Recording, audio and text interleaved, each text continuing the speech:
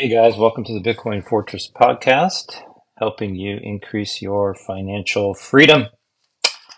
This is episode 89, recorded here on November 5th, 2023. This podcast is for entertainment only and is not investing advice. So, as always, please do your own homework. A lot to cover this week.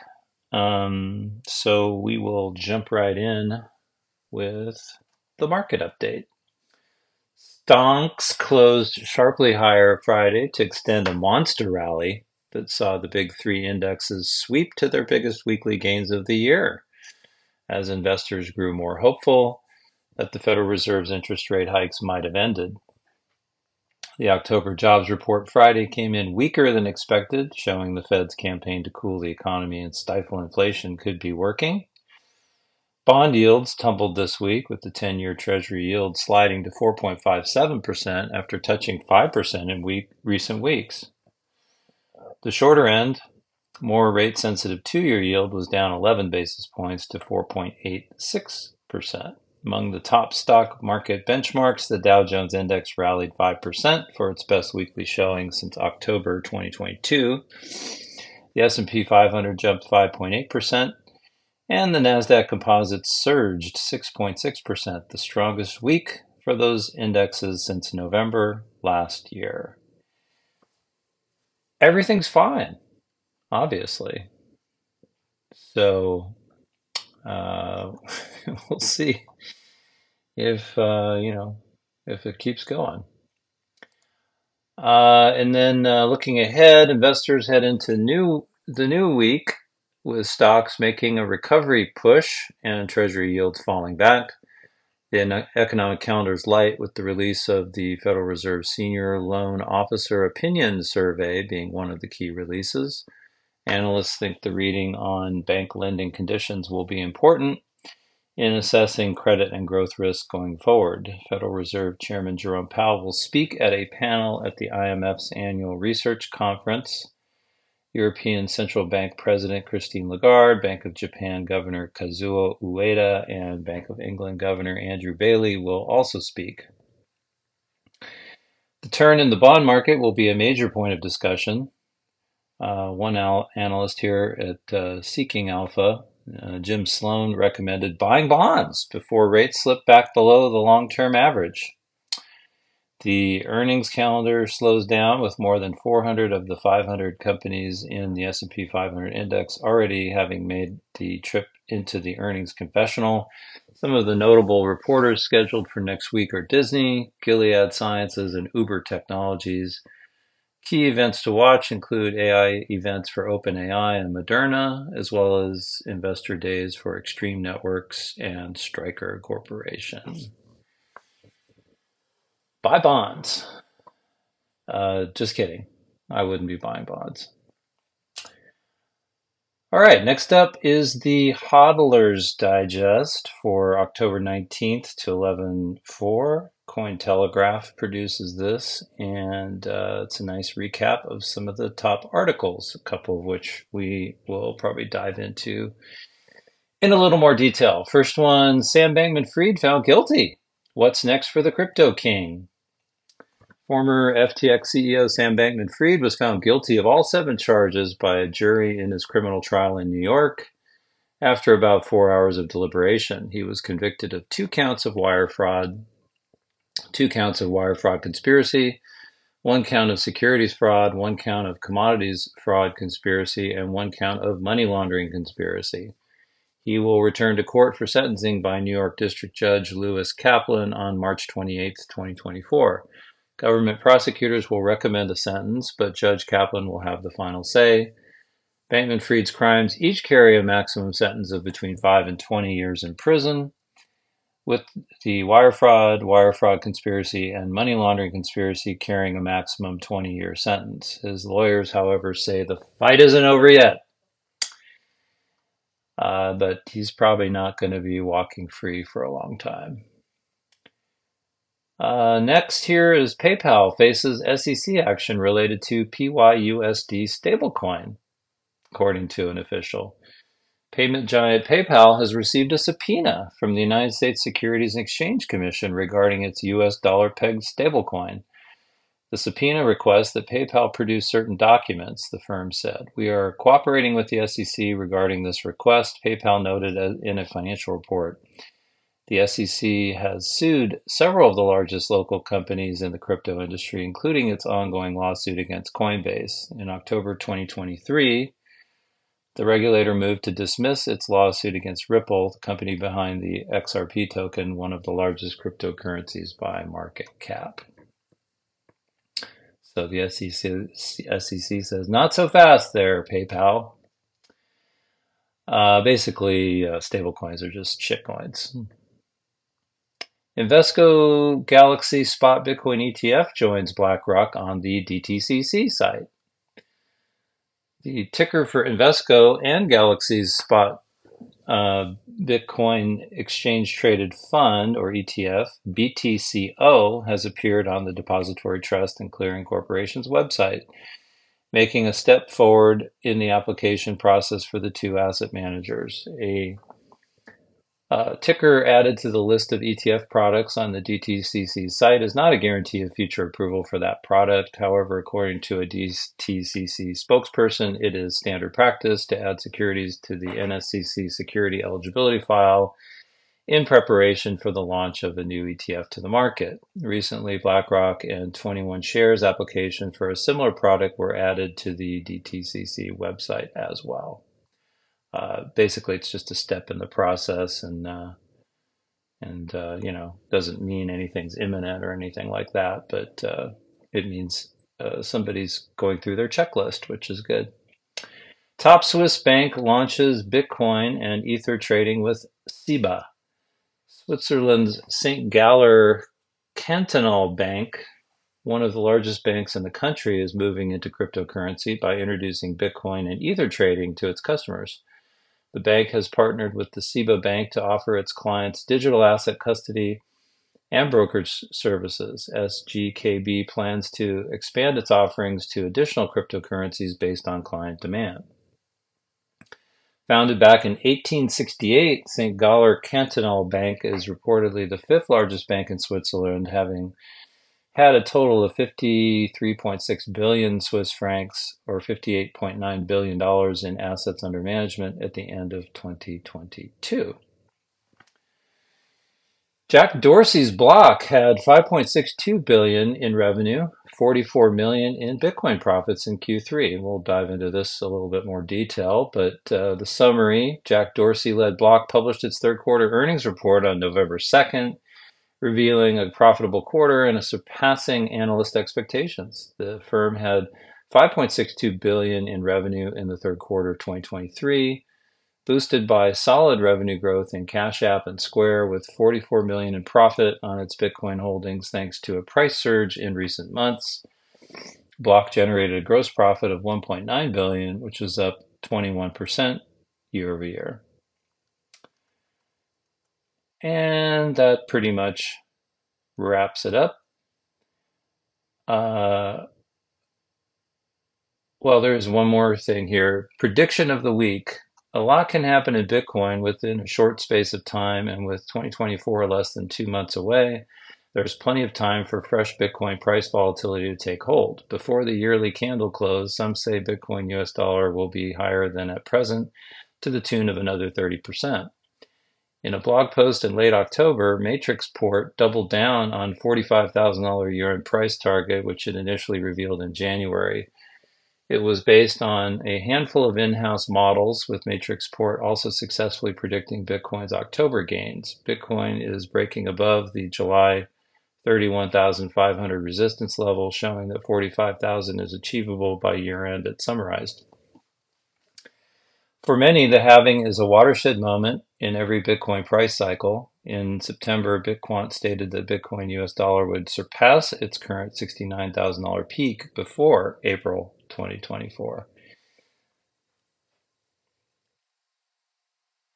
Couple more articles in here. SafeMoon executive team charged with multiple fraud counts. Arrests made. The United States Securities and Exchange Commission announced on November 1st that it was charging SafeMoon and three of its executives with fraud and unregistered security sales in connection with its SafeMoon token. According to the SEC, SafeMoon executives Kyle Nagy, John Caroni, and Thomas Smith withdrew assets worth $200 million from the project and misappropriated investor funds. The Justice Department is charging the three with conspiracy to commit securities fraud, conspiracy to commit wire fraud, and money laundering conspiracy. So sounds like they may go down the path of good old SBF. BitGet Floki teams accuse each other of manipulation after token listing. The teams behind the Floki protocol and BitGet crypto exchange have accused each other of market manipulation after the protocol's token TokenFi was listed and delisted by BitGet. According to a social media post from the Floki team, BitGet listed the token before it was launched, referring to the BitGet listing as a fake token. In a blog post, BitGet claimed that the Floki team was suspected of market manipulation by maliciously controlling the initial liquidity. So don't shitcoin. Bitcoin only. Self-custody. Get it off the exchange, and you'll be fine. Here's another shitcoin news. Oyster Protocol founder gets 4 years jail for $5.5 million tax evasion. Amir Elmaani, founder of the now defunct Oyster Protocol, has been handed the maximum sentence of 4 years in prison for tax evasion. The United States Attorney's Office said on October 31st that Elmaani, also known by the alias Bruno Block, was sentenced to prison following his guilty plea where he admitted to secretly minting and selling Pearl tokens while not paying income tax on a swath of profits from the project. In addition to his 4-year prison sentence, Elmaani was sentenced to 1 year of supervised release and was ordered to pay $5.5 million in restitution. Okay, well, that was a lot of shitcoin news that I didn't really need to read, but it's, again, instructive for those of us that want to avoid getting wrecked. Okay, next up, this is Bitcoin.com's week in review. So we'll run through these articles in brief. First one, Elon Musk unveils plan to turn X into powerful financial platform. You won't need a bank account. Billionaire Elon Musk has revealed that he is turning his social media platform X, formerly Twitter, into an all-encompassing financial platform. When I say payments, I actually mean someone's entire financial life. If it involves money, it'll be on our platform, he claimed, emphasizing you won't need a bank account. And I would just respond to that and say, no, thank you. I don't think I will. Next article here, SEC wants $770 million from Ripple. Lawyer says SEC is, quote, pissed and embarrassed. The United States Securities and Exchange Commission reportedly wants Ripple to pay a $770 million penalty for violating securities laws. Crypto lawyer John Deaton explained that the securities regulator is pissed and embarrassed after it lost several legal battles against the crypto firm. Celebrating 15 years of Bitcoin, unraveling Satoshi Nakamoto's seminal white paper. 15 years ago, on a memorable Halloween night, Satoshi Nakamoto introduced the world to Bitcoin through the white paper that laid the foundation for decentralized digital currencies. Published on a cryptography mailing list, this seminal document provided a comprehensive solution to the long-standing double spending problem without the need for a trusted third party.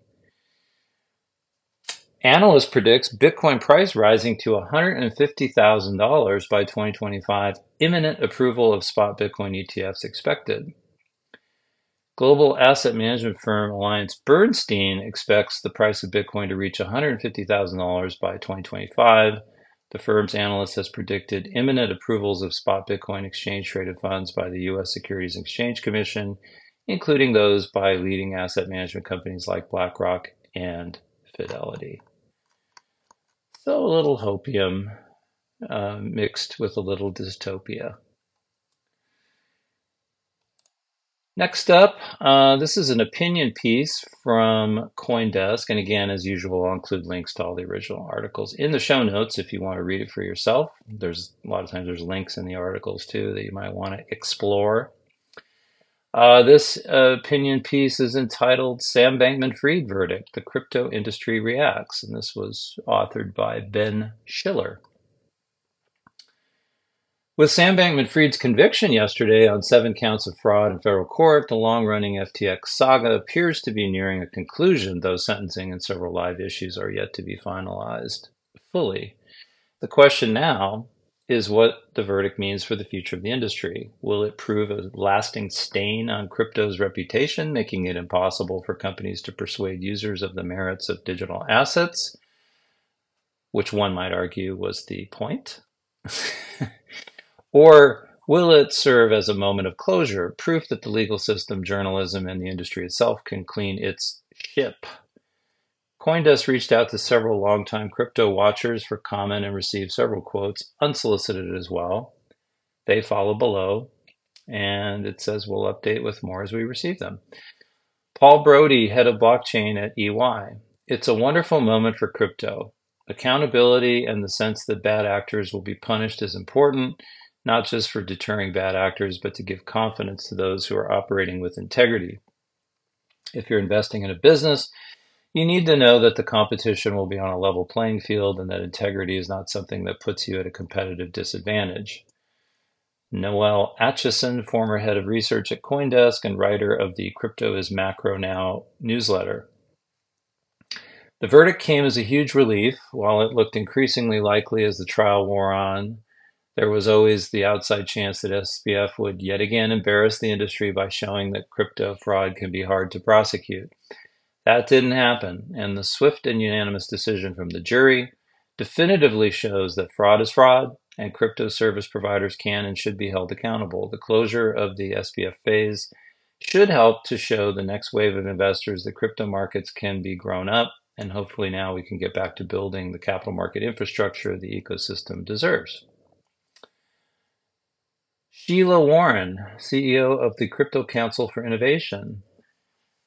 This case was always about fraud, and this outcome confirms that the jury understood who and what was on trial here. The jury heard evidence that Sam Bankman-Fried was out for himself, and that's reflected in the verdict. This case serves as a reminder that rules that have existed for a long time created a path to accountability for these crimes. My hope is that we can turn the focus to the victims here rather than continuing to give airtime to the latest person who committed one of the oldest crimes on the books, fraud. And lest we forget, that's what Bernie Madoff did, only he did it with dollars instead of crypto. Same thing. And he didn't get caught for a long, long time. U.S. Senator Sherrod Brown, chairman of the Senate Committee on Banking, Housing, and Urban Affairs. This verdict is a victory for everyone fighting fraud and scams in crypto. In this trial, we saw how crypto companies like FTX think the law doesn't apply to them, gamble with consumers' money, and lie to the public. Americans continue to lose money every day in crypto scams and frauds. We need to crack down on abuses and can't let the crypto industry write its own rule book. Oh, and there's Elizabeth Warren. No one is above the law, including crypto executives. Sam Bankman-Fried stole billions from everyday Americans and will be held accountable. Thank you, Elizabeth. Preston Byrne, corporate partner and practices in the Brown Rudnick's Digital Commerce Group. I would not read too much into the SBF trial result as a forward-looking matter. What's done is done. SBF is off the board as a major player in crypto, probably for the rest of his working life. What this is a significant and decisive victory for the U.S. Attorney's Office and the SDNY, convincing a jury that fraud is fraud, even within the context where complex novel technology is involved. I would expect that the USAO has a lot more confidence today than they can win other big cases against bad actors in crypto than they did yesterday. Joshua Clayman, U.S. head of FinTech, and head of blockchain and digital assets at Linklaters. People sometimes talk about divine justice. Yesterday's verdict may just be sublime justice. With the criminal trial of Sam Bankman-Fried wrapped up, In a bow, exactly 1 year to the day after CoinDesk's award-winning reporting about Alameda Research's balance sheet revealed the empire to be arguably a house of cards. After a month-long trial where SBF famously took the stand, the Manhattan jury took only a few hours to find him guilty of all 7 criminal charges brought against him. In terms of winners and losers for the crypto space, it remains to be seen. In my view, the prosecution was successful in convincing the jury that the case came down to things like basic fraud, which transcends any particular industry, and the swift verdict is likely to embolden prosecutors who may be less willing to enter into plea arrangements and more likely to go to trial. I also think that in a way, this verdict is a win for the crypto industry itself. After all, it was the industry, including crypto journalists, that discovered and exposed SBF's wrongdoing, and certain market participants that were themselves harmed by FTX and Alameda testified in the case against SBF. SBF being found guilty may be an important milestone or marker that enables the digital asset space and the broader market to move on from the events of 2022, because the bad actor is, in fact, being held accountable.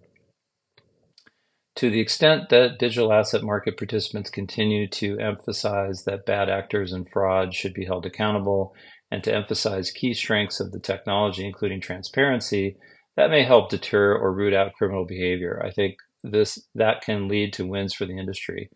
Despite the rapid rise and fall of FTX and Alameda, builders have kept on building. Our space is resilient, and crypto lives on.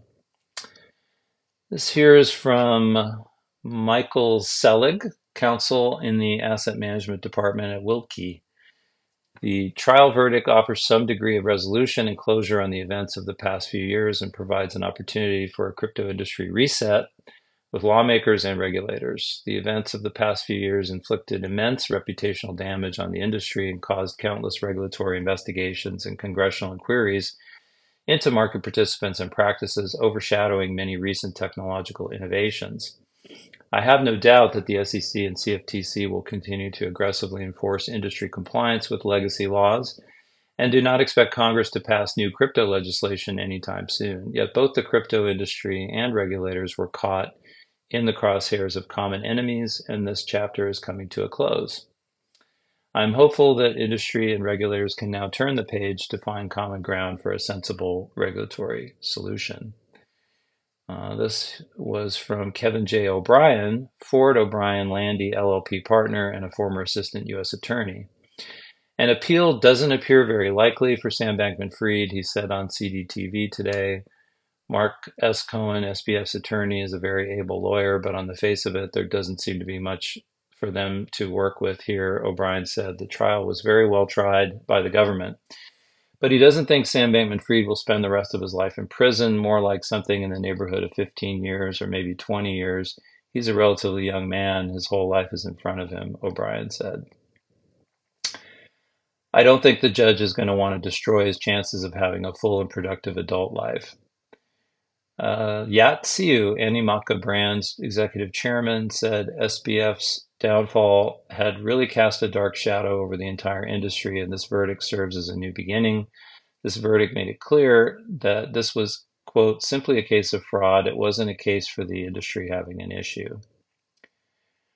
And then it wraps up here by saying the trial against Bankman-Fried demonstrates that there are consequences for bad actors that give people a certain sense of more safety. So a lot of interesting takes there, but generally, I think I would say generally positive. So the bad guys got punished, and hopefully it's a lesson to the other bad guys and the future bad guys that they could meet the same fate. And then for the people that are following the rules, it's reinforcement that they should continue to do so. So then this one here is an article from the LA Times, and this was posted on Yahoo Finance. And I just thought it'd be interesting to get a mainstream take on this. And of course, from the LA Times, you can expect it's going to be, well, anyway, I'll read it. Sam Bankman-Fried's 7 guilty verdicts expose crypto as a swindle through and through. Aha! It's a swindle. It took a federal court jury barely 4 hours Thursday to find crypto scam artist Sam Bankman-Fried guilty of 7 counts of fraud and conspiracy. He was undone partly by a crack team of federal prosecutors who laid out a clear, simple paint-by-numbers picture of his crimes for the jurors, but mostly by his own greed and arrogance, and also by the deceit fundamental to the cryptocurrency market itself. Aha, okay, got it. It's fraud. The prosecutors strove to keep the jury focused on what Bankman-Fried had in common with fraudsters throughout history: the promise to marks that they will acquire riches beyond compare if they just ride along, rather than on the peculiarities of the crypto market. The cryptocurrency industry might be new, the players like Sam Bankman-Fried might be new, but this kind of fraud, this kind of corruption is as old as time. Like we said before, Bernie Madoff, who made off with everyone's money. U.S. Attorney Damian Williams is quoted here as saying, "This is not about complicated issues of cryptocurrency." Assistant U.S. Attorney Nicholas Roos said in his closing argument to the jurors Wednesday, "It's about deception, it's about lies, it's about stealing, it's about greed."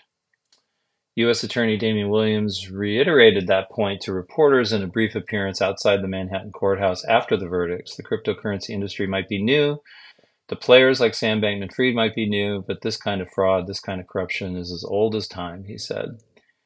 But those statements risk doing a great disservice to investors who might yet be tempted to take a plunge in the crypto market. Crypto promoters will paint Bankman-Fried as merely a single rotten apple. Okay, thanks, LA Times. That argument may work when fraud occurs in a market that is otherwise real, such as stocks, bonds, or precious metals. It doesn't work in this case where the market itself is fraudulent. Wow, that is complete bullshit.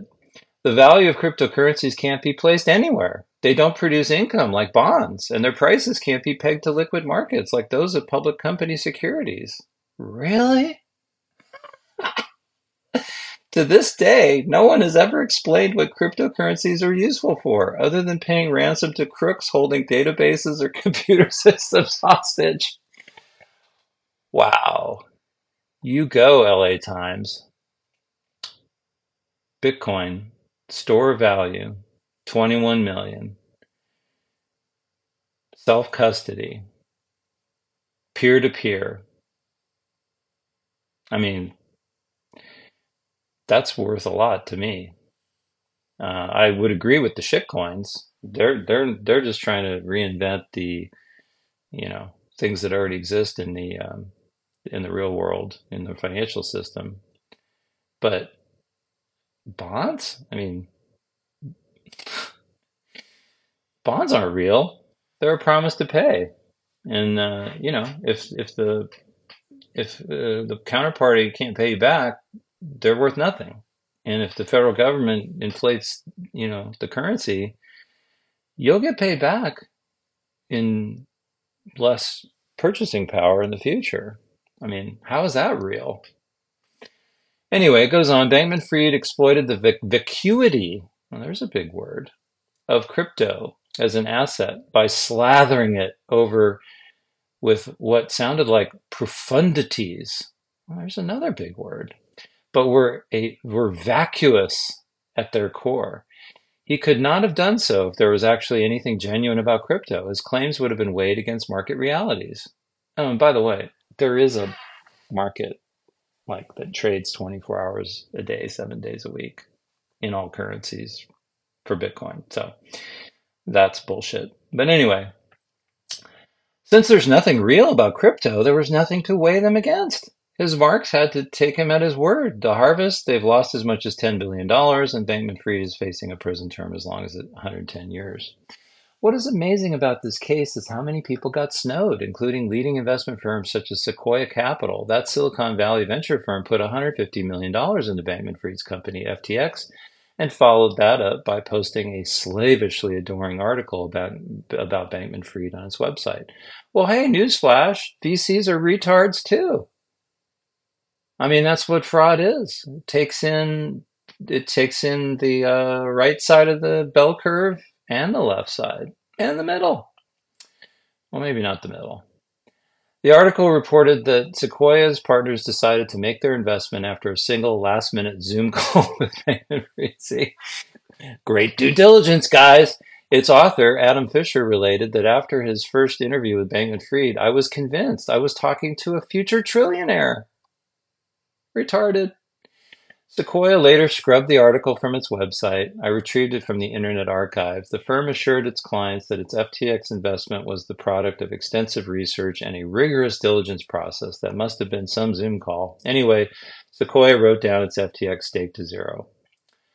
On the author Michael Lewis and his credulous book about Bankman-Fried going infinite, not much more remains to be said. His reputation for perspicacity in matters financial lies in tatters.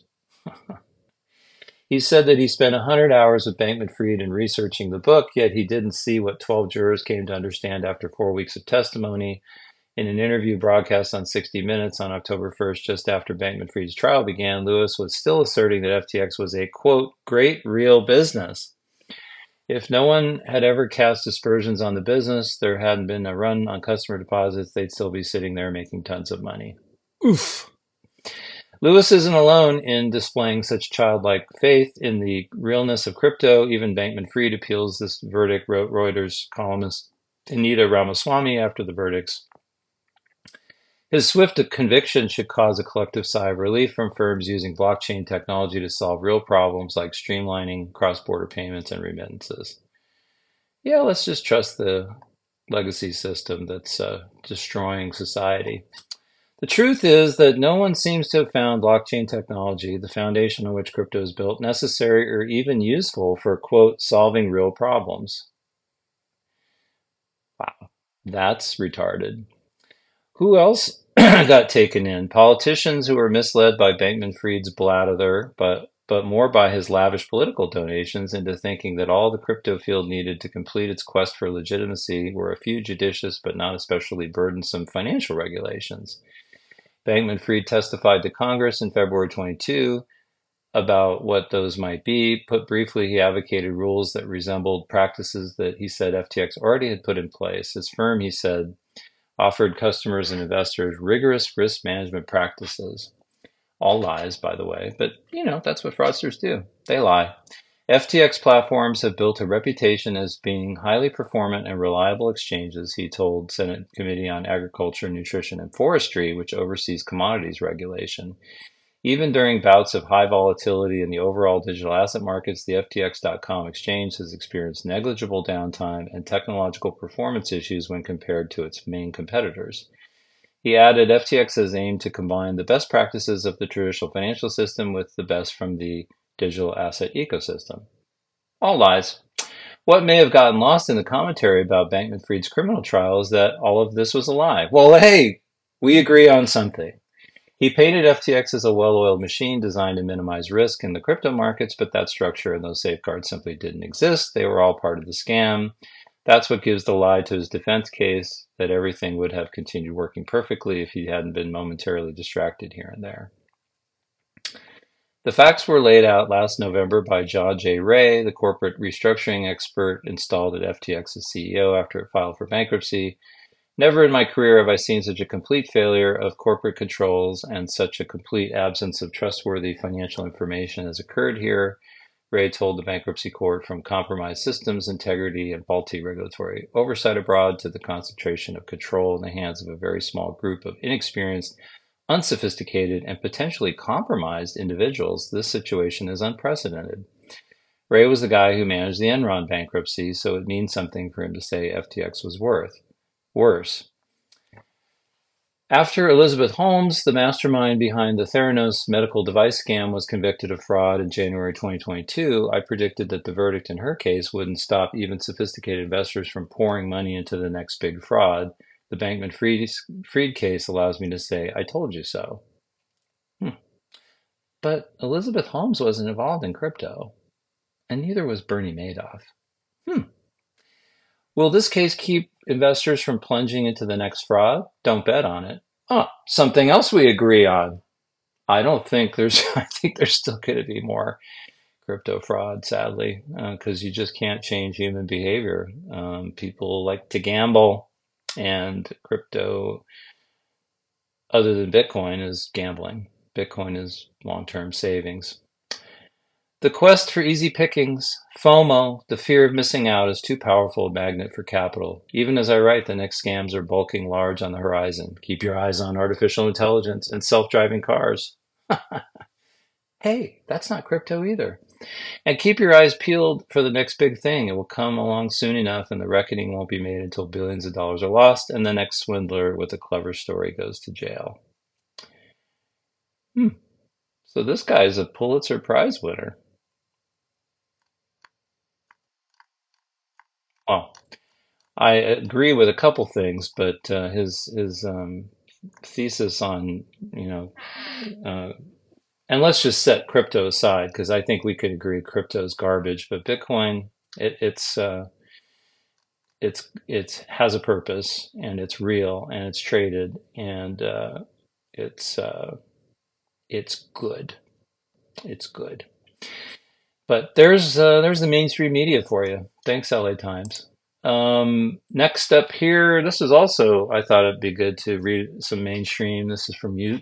This is from Yahoo Finance. Reuters picked this up. Articles entitled "Factbox: The Other Crypto Bosses in U.S. Authorities' Crosshairs." One-time crypto poster child Sam Bankman-Fried was on Thursday found guilty of defrauding customers of his now bankrupt crypto exchange FTX in a high-profile criminal case that rocked the industry. But he's not the only one in regulators' sights. As token prices plummeted last year, the sector saw other stunning meltdowns that put several industry moguls into authorities' crosshairs. Investigations are not necessarily an indication of wrongdoing, and charges may not result in convictions. All the executives below have denied wrongdoing. Changpeng CZ Zhao, the U.S. Securities and Exchange Commission, sued Binance and its CEO Zhao in June for allegedly operating a web of deception. Binance and Zhao were also sued by the U.S. Commodities Futures Trading Commission in March for operating what the regulator alleged were an illegal exchange and a sham compliance program. The SEC alleged that Binance artificially inflated its trading volumes, diverted customer funds, failed to restrict U.S. customers from its platform, and misled investors about its market surveillance controls. The company said that the SEC's lawsuit was unjustified by the facts, by the law, or by the Commission's own precedent. Zhao, a billionaire who was born in China and moved to Canada at the age of 12, called the CFTC's complaint unexpected and disappointing and said it contained an incomplete recitation of facts. Then there's Do Kwon, a South Korean national. Do Kwon co-founded Terraform Labs and developed the Terra USD and Luna currencies. The market value of Terra USD and Luna was once estimated at more than $40 billion, and their downfall precipitated a wider collapse in token prices. Kwon faces multiple charges of fraud in the U.S. and was arrested in Montenegro earlier this year for allegedly forging documents, authorities said. The SEC has also filed civil charges against Kwon and Terraform Labs, accusing the two of orchestrating a multi-billion-dollar crypto asset securities fraud. Kwon has denied forging documents, according to a Montenegrin court press release. In an October 30th court filing, Terraform said the SEC is evidentiarily no closer to proving that the defendants did anything wrong.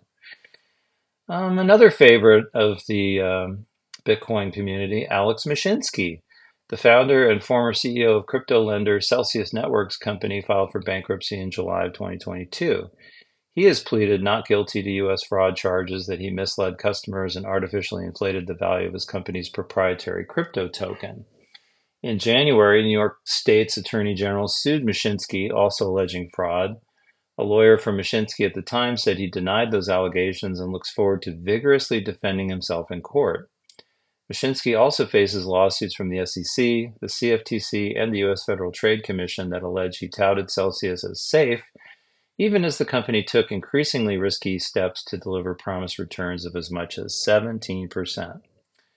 It goes to show you, where does the yield come from? You are the yield. Barry Silbert. Silbert is the boss of crypto group Digital Currency Group, whose subsidiary Genesis Global Capital filed for bankruptcy in January.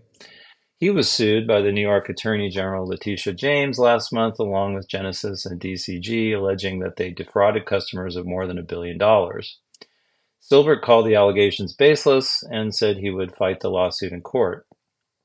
Last year, Maya and DCG's goal was to help Genesis weather the storm and position Genesis for success going forward. It is unfortunate that this lawsuit omits that fundamental fact, he said.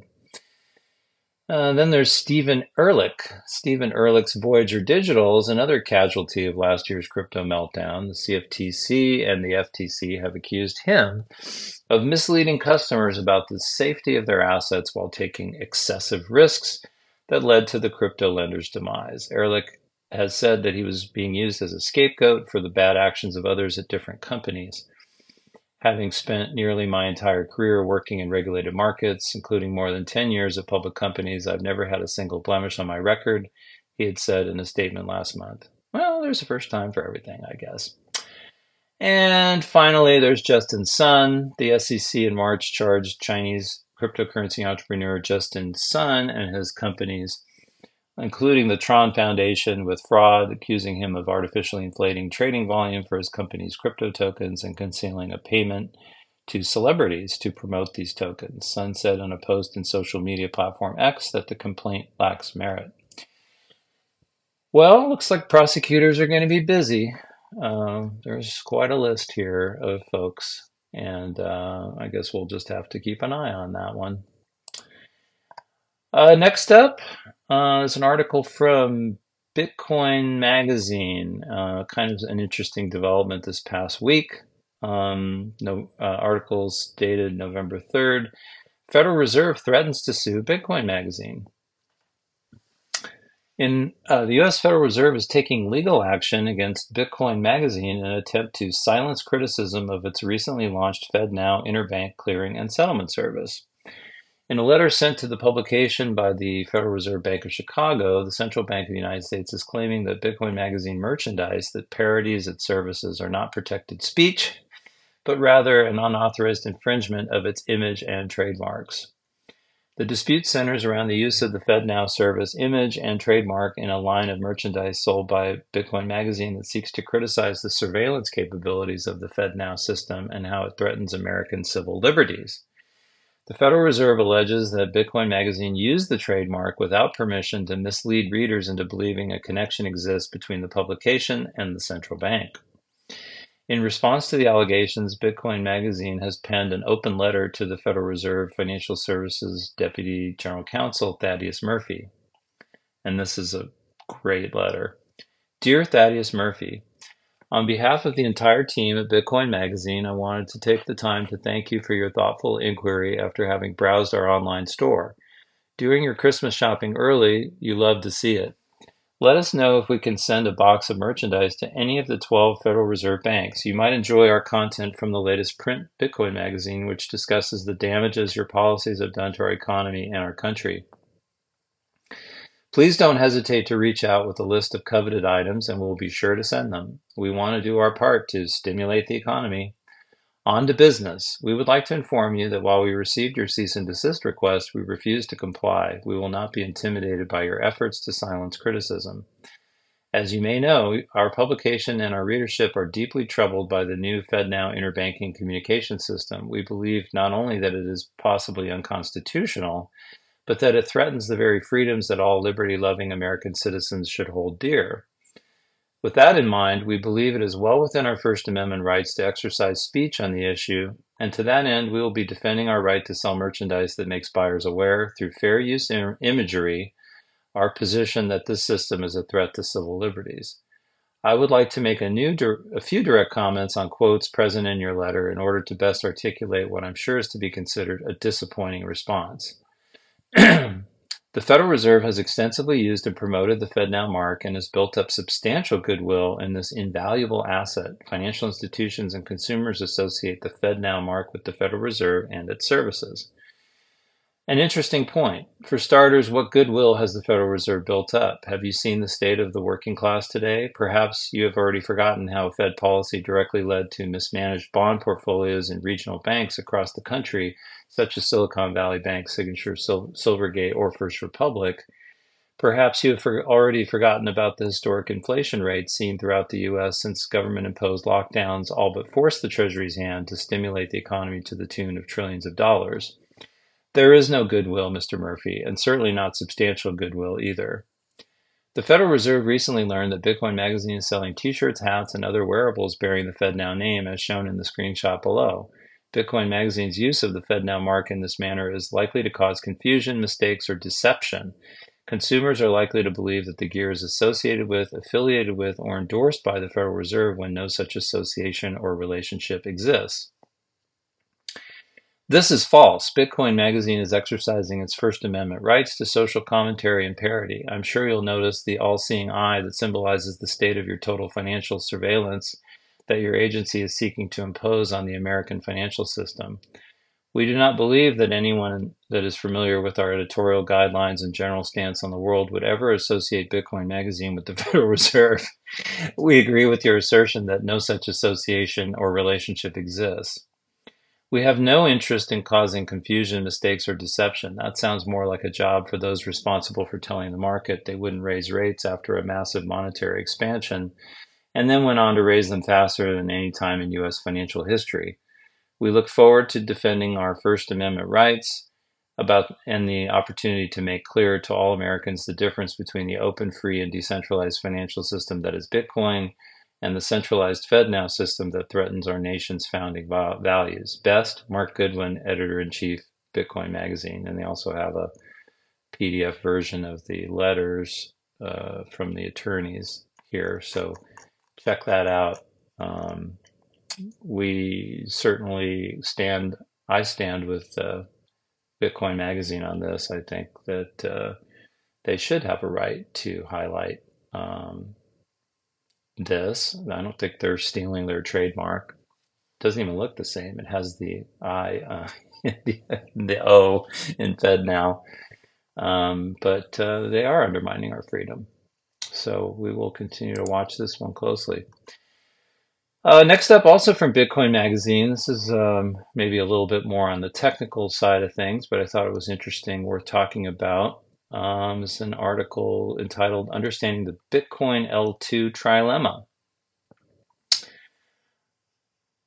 As a venture capitalist, I maintain a token agnostic stance because we invest at the early stages of new technologies development. We invest in equity rather than tokens, only receiving tokens on a pro rata basis. We firmly believe that for a token to be valid, it should serve a crucial role. In essence, removing the token should disrupt the core value proposition and underlying architecture. Merely having tokens for their sake or avoiding them without reason raises immediate red flags. In much of Web3, there's an overflow of tokens made just to have a token. Projects which may have otherwise succeeded fail due to their tokens' economic unsustainability and lead to significant financial losses for investors. Contrastingly, within the Bitcoin community, you'll find developers wasting uncountable hours on unsolvable technology problems and what amounts to solutions I call tokenless tokens, an approach I liken to attempting sex without intercourse. Both approaches seem irrational. Okay, that sounds like a shitcoiner. Now let's delve into the three facets of this trilemma. Off-chain networks, for example, Lightning and RGB. These aren't blockchains, but networks that save data off-chain stored by users. There isn't a universal public ledger here, making data and smart contracts less accessible and interactive. Thus, you miss out on the comprehensive functionalities offered by smart contract blockchains like Ethereum or Solana. It also requires users to run their own nodes or infrastructure in order to be fully decentralized, resulting in a significant user experience barrier for adoption. That said, this approach affords scalability and privacy benefits far beyond what blockchain technology will ever be capable of, making it optimal for application-specific use cases, notably scaling payments. Decentralized side chains like Stacks, Interlay, Layer 0 solutions, etc. Decentralized side chains enable anyone to participate in consensus, like mining blocks, such as they supplement their security budget with new token issued by the protocol. This results in a competitive marketplace of miners spending resources vying to earn the blockchain's native token, subsequently utilized by users to cover gas fees when executing smart contracts. The anticipation is that increased usage and network effect will bolster the token's demand and make it economically sustainable. However, introducing an extra token could complicate the user experience. Moreover, the laser-eye Bitcoin maximalists will attack these efforts and call them a scam, for their perceived competition with Bitcoin as an asset, making a developer's life more stressful. On the upside, possessing a token can foster community building and facilitate capital raising to fund substantial research and development efforts. Next is federated sidechains like Liquid, RSK, Botanics. In this scenario, absent a token, miners or validators are compensated solely by the company behind the development effort or by blockchain user fees, which often amounts to negligible sums for years until significant uptake occurs. This compensation is needed because proof-of-work style consensus models mining costs money. In proof of stake, there's the risk of capital being slashed. Even Bitcoin and Ethereum, with over 100 million users each, predominantly fund their security budget through a token reward subsidy. To address this, a federated sidechain doesn't open mining to everyone. Take Liquid, for example. It has formed a group of 15 crypto businesses, including exchanges, trading desks, and infrastructure providers. While this approach can work well, it requires trust in the selected entities. To become more decentralized over time, the age-old dilemma arises: how to draw in ample users and fees while functioning within a trusted group. Efforts are underway to devise hardware solutions to automate and potentially democratize membership, but trust now shifts to the hardware being utilized. So what are the advantages of federated sidechains? A more streamlined user experience, as these sidechains utilize a form of pegged BTC for network fees. Avoiding a new token also reduces the likelihood of facing opposition from the laser eye Bitcoin camp, although it's yet to be seen whether this group of Bitcoiners will actually participate in Web3 use cases these sidechains enable. It's pivotal to recognize the distinction between RSK and Liquid. The former employs merged mining and has impressively garnered 64% of BTC's hash rate as of February 2022. However, RSK has a federation and hardware-centric approach for their bridge. In contrast to this, token-based sidechains are building decentralized bridges which use their native token as collateral. Examples of this include SBTC, which Stacks is advancing, and alternatives by Interlay and several layer 0 sidechains. By leveraging the native token as collateral, this design provides an incentive model to sustain an open membership bridging protocol for the BTC asset. BitVM, and I wrote about that actually in my blog, I think it was last week, newly introduced this month through the white paper, could present a solution to make federated bridges more trust minimized and eliminate the need for hardware-based solutions. I'm closely watching its progress over the coming months. 3 potential solutions to solve the trilemma. And again, there's a graphic at the beginning, but the trilemma is really you have an open network, no new token, and a full VM global state. And then you have off-chain network, decentralized sidechain, or federated sidechain, which is all what we just went through. So numerous prospective solutions necessitate a Bitcoin soft fork, which could take a considerable time to gain traction. Drive chains serve as a recent controversial example. Initially proposed in 2017, it's now having its moment. Validity rollups, or ZK rollups, hold promise and have garnered more positive feedback from several Bitcoin Core developers. Yet effective implementation remains a challenge and could be a distant reality. Merged mining is intriguing, especially with RSK demonstrating significant adoption from Bitcoin miners, even without compelling incentives. However, the absence of a token still means reliance on a trusted bridge or advanced hardware configurations that await market validation. BitVM might revolutionize federated bridges in tandem with merged mining in the coming years, potentially resolving the decentralization dilemma. It's worth highlighting that many sidechains opt for EVM, the Ethereum virtual machine, with RSK, Botanics, and numerous Layer 0 solutions taking this approach. This decision fast-tracks market entry and ensures compatibility with exchanges and EVM-centric blockchain infrastructure. Conversely, Stacks and Starkware, ZK Rollup, have devised their own virtual machines aiming to be an improvement over EVM in specific areas such as decidability and ZK compatibility. This dual-edged sword means they might lose the network effect, but may provide developers a platform to craft superior applications and distinguish themselves from market-leading applications on Ethereum. For most builders, the decision about a token should be rooted in practical concerns, even on Ethereum, where Layer 2 validity rollup solutions don't require a token because of their smart contract support on Layer 1. Leading projects like Optimism and Arbitrum have tokens. They leverage these tokens to strengthen community ties and finance development. This market-based evidence further complicates navigating the token versus no token question. Base Layer 2 Ethereum initiative by Coinbase has recently garnered significant traction without having its own token. However, the company has indicated that introducing a token in the future remains an option. Drawing from my past experience as a corporate innovation executive and an entrepreneur, I liken the token versus no token debate to the startup equity versus corporate equity conundrum. In my book, The Lean Enterprise, I highlighted numerous instances where internal innovation attempts failed due to lack of incentives proportional to the high risks and extensive R&D these projects demanded. Even Google, known for its innovation-focused corporate culture, witnessed its employees forego hefty stock options to venture out on their own, leading to the birth of giants like Twitter, Instagram, Niantic of Pokemon Go fame, Pinterest, and more. This resulted in a potential market cap loss worth over $100 billion. Layer 2 projects carry immense risks, with a majority bound to fail. The funds required for their development are significant. New Bitcoin cannot be created to fund a new blockchain security budget or developer community.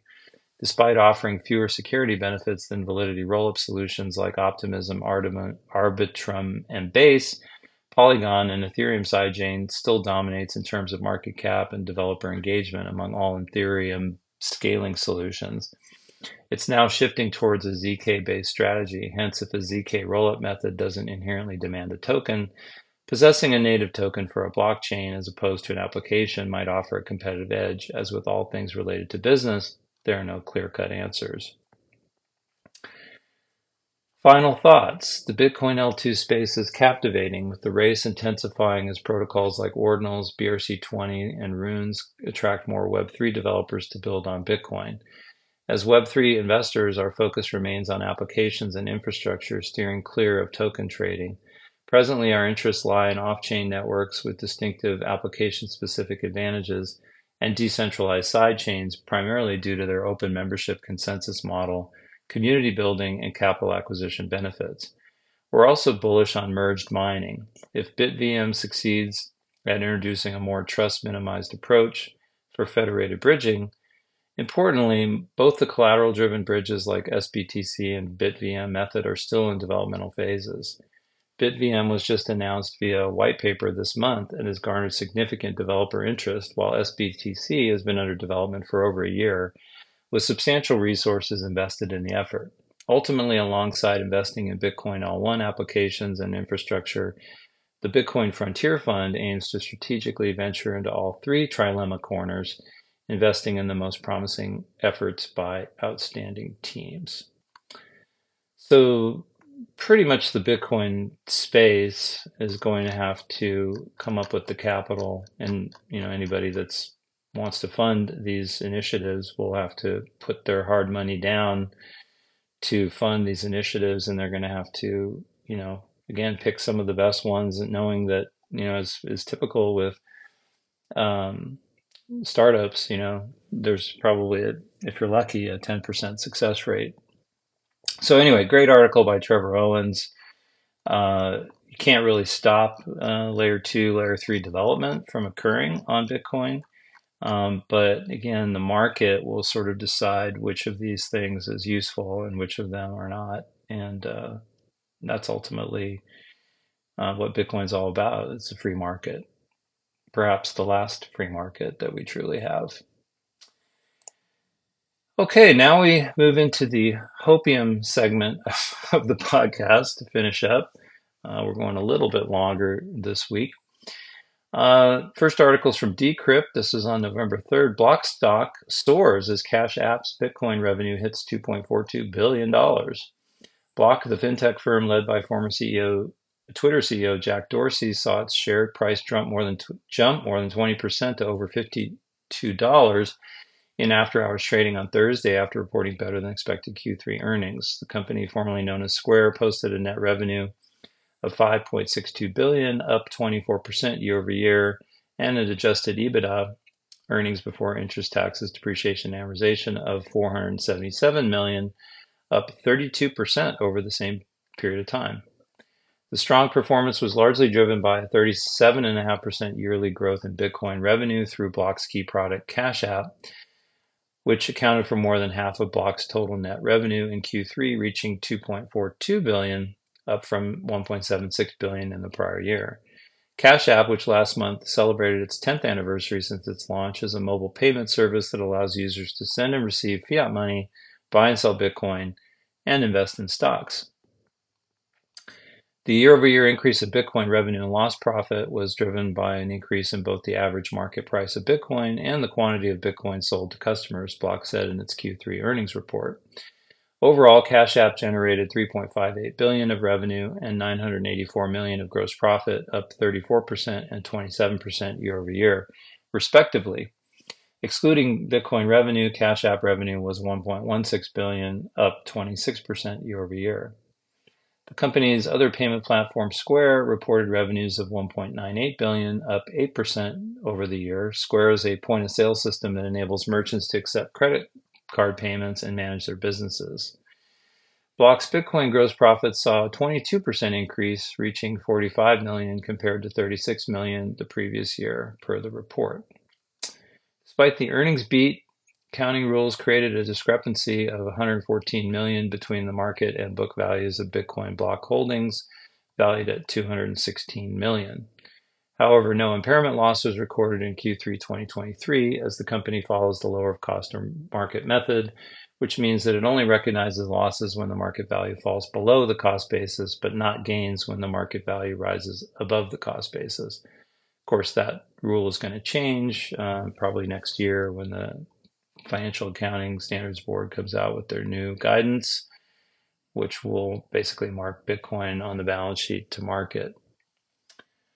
Block revised its full-year guidance for 2023, raising its adjusted EBITDA from $1.5 billion to between $1.66 and $1.68 billion, and its operating income from $25 million to between $205 and $225 million. The company also provided a 2024 adjusted operating income guidance of $875 million and projected a gross profit for 2023 of between $7.44 and $7.46 billion. In his letter to shareholders, Dorsey said that we've been quiet lately because we've been focused, adding that Block aims to build simple, fair, and accessible financial services for everyone and to empower people with economic freedom. Gotta like that. According to Dorsey, there have been a number of things holding the company back, and when it comes to future growth, the firm is looking to focus more on artificial intelligence. We believe artificial intelligence can be a powerful assistant to help sellers further grow their businesses, as it can enable greater creativity, efficiency, and productivity, said the report. Next up here is from CoinDesk. This article was posted on November 2nd. Article's entitled, "Here's Why Bitcoin Will 10x From Here," Michael Saylor. So saddle up. The hopium's coming in strong. You quote, "You can never have too much Bitcoin," said Michael Saylor, appearing on CNBC one day after his company MicroStrategy reported its third quarter earnings. That Saylor is a Bitcoin bull will not exactly come as breaking news, but he took note of a number of specific near to medium-term catalysts. First among them is what's soon to be a sizable reduction in supply coming alongside a surge in demand. Bitcoin miners, said Saylor, need to sell Bitcoin in order to keep the lights on, and he noted those sales are currently running at about $1 billion per month. The halving, expected to occur on April 2024, however, means miners will soon have only half of that available to sell. You're going to see 12 billion of natural selling per year converted into 6 billion of natural selling per year, he said. At the same time, he noted spot Bitcoin ETFs are going to be a source of increased buying pressure. Secondly, there are soon to be new rules implementing fair value accounting, which I just mentioned, for company Bitcoin holdings. Long term, said Saylor, this is going to open the door for corporations to adopt Bitcoin as a treasury asset and create shareholder value with their balance sheets. Finally, Saylor addressed the current news cycle, including the fraud trial of former crypto wonder kid Sam Bankman-Fried. Early crypto cowboys, the crypto tokens that are unregistered securities, the unreliable crypto custodians were liabilities for Bitcoin, he argued. For the industry to move to the next level, said Saylor, we need to migrate to adult supervision. We need to rationalize away from the 100,000 crypto tokens that people are manipulating to Bitcoin.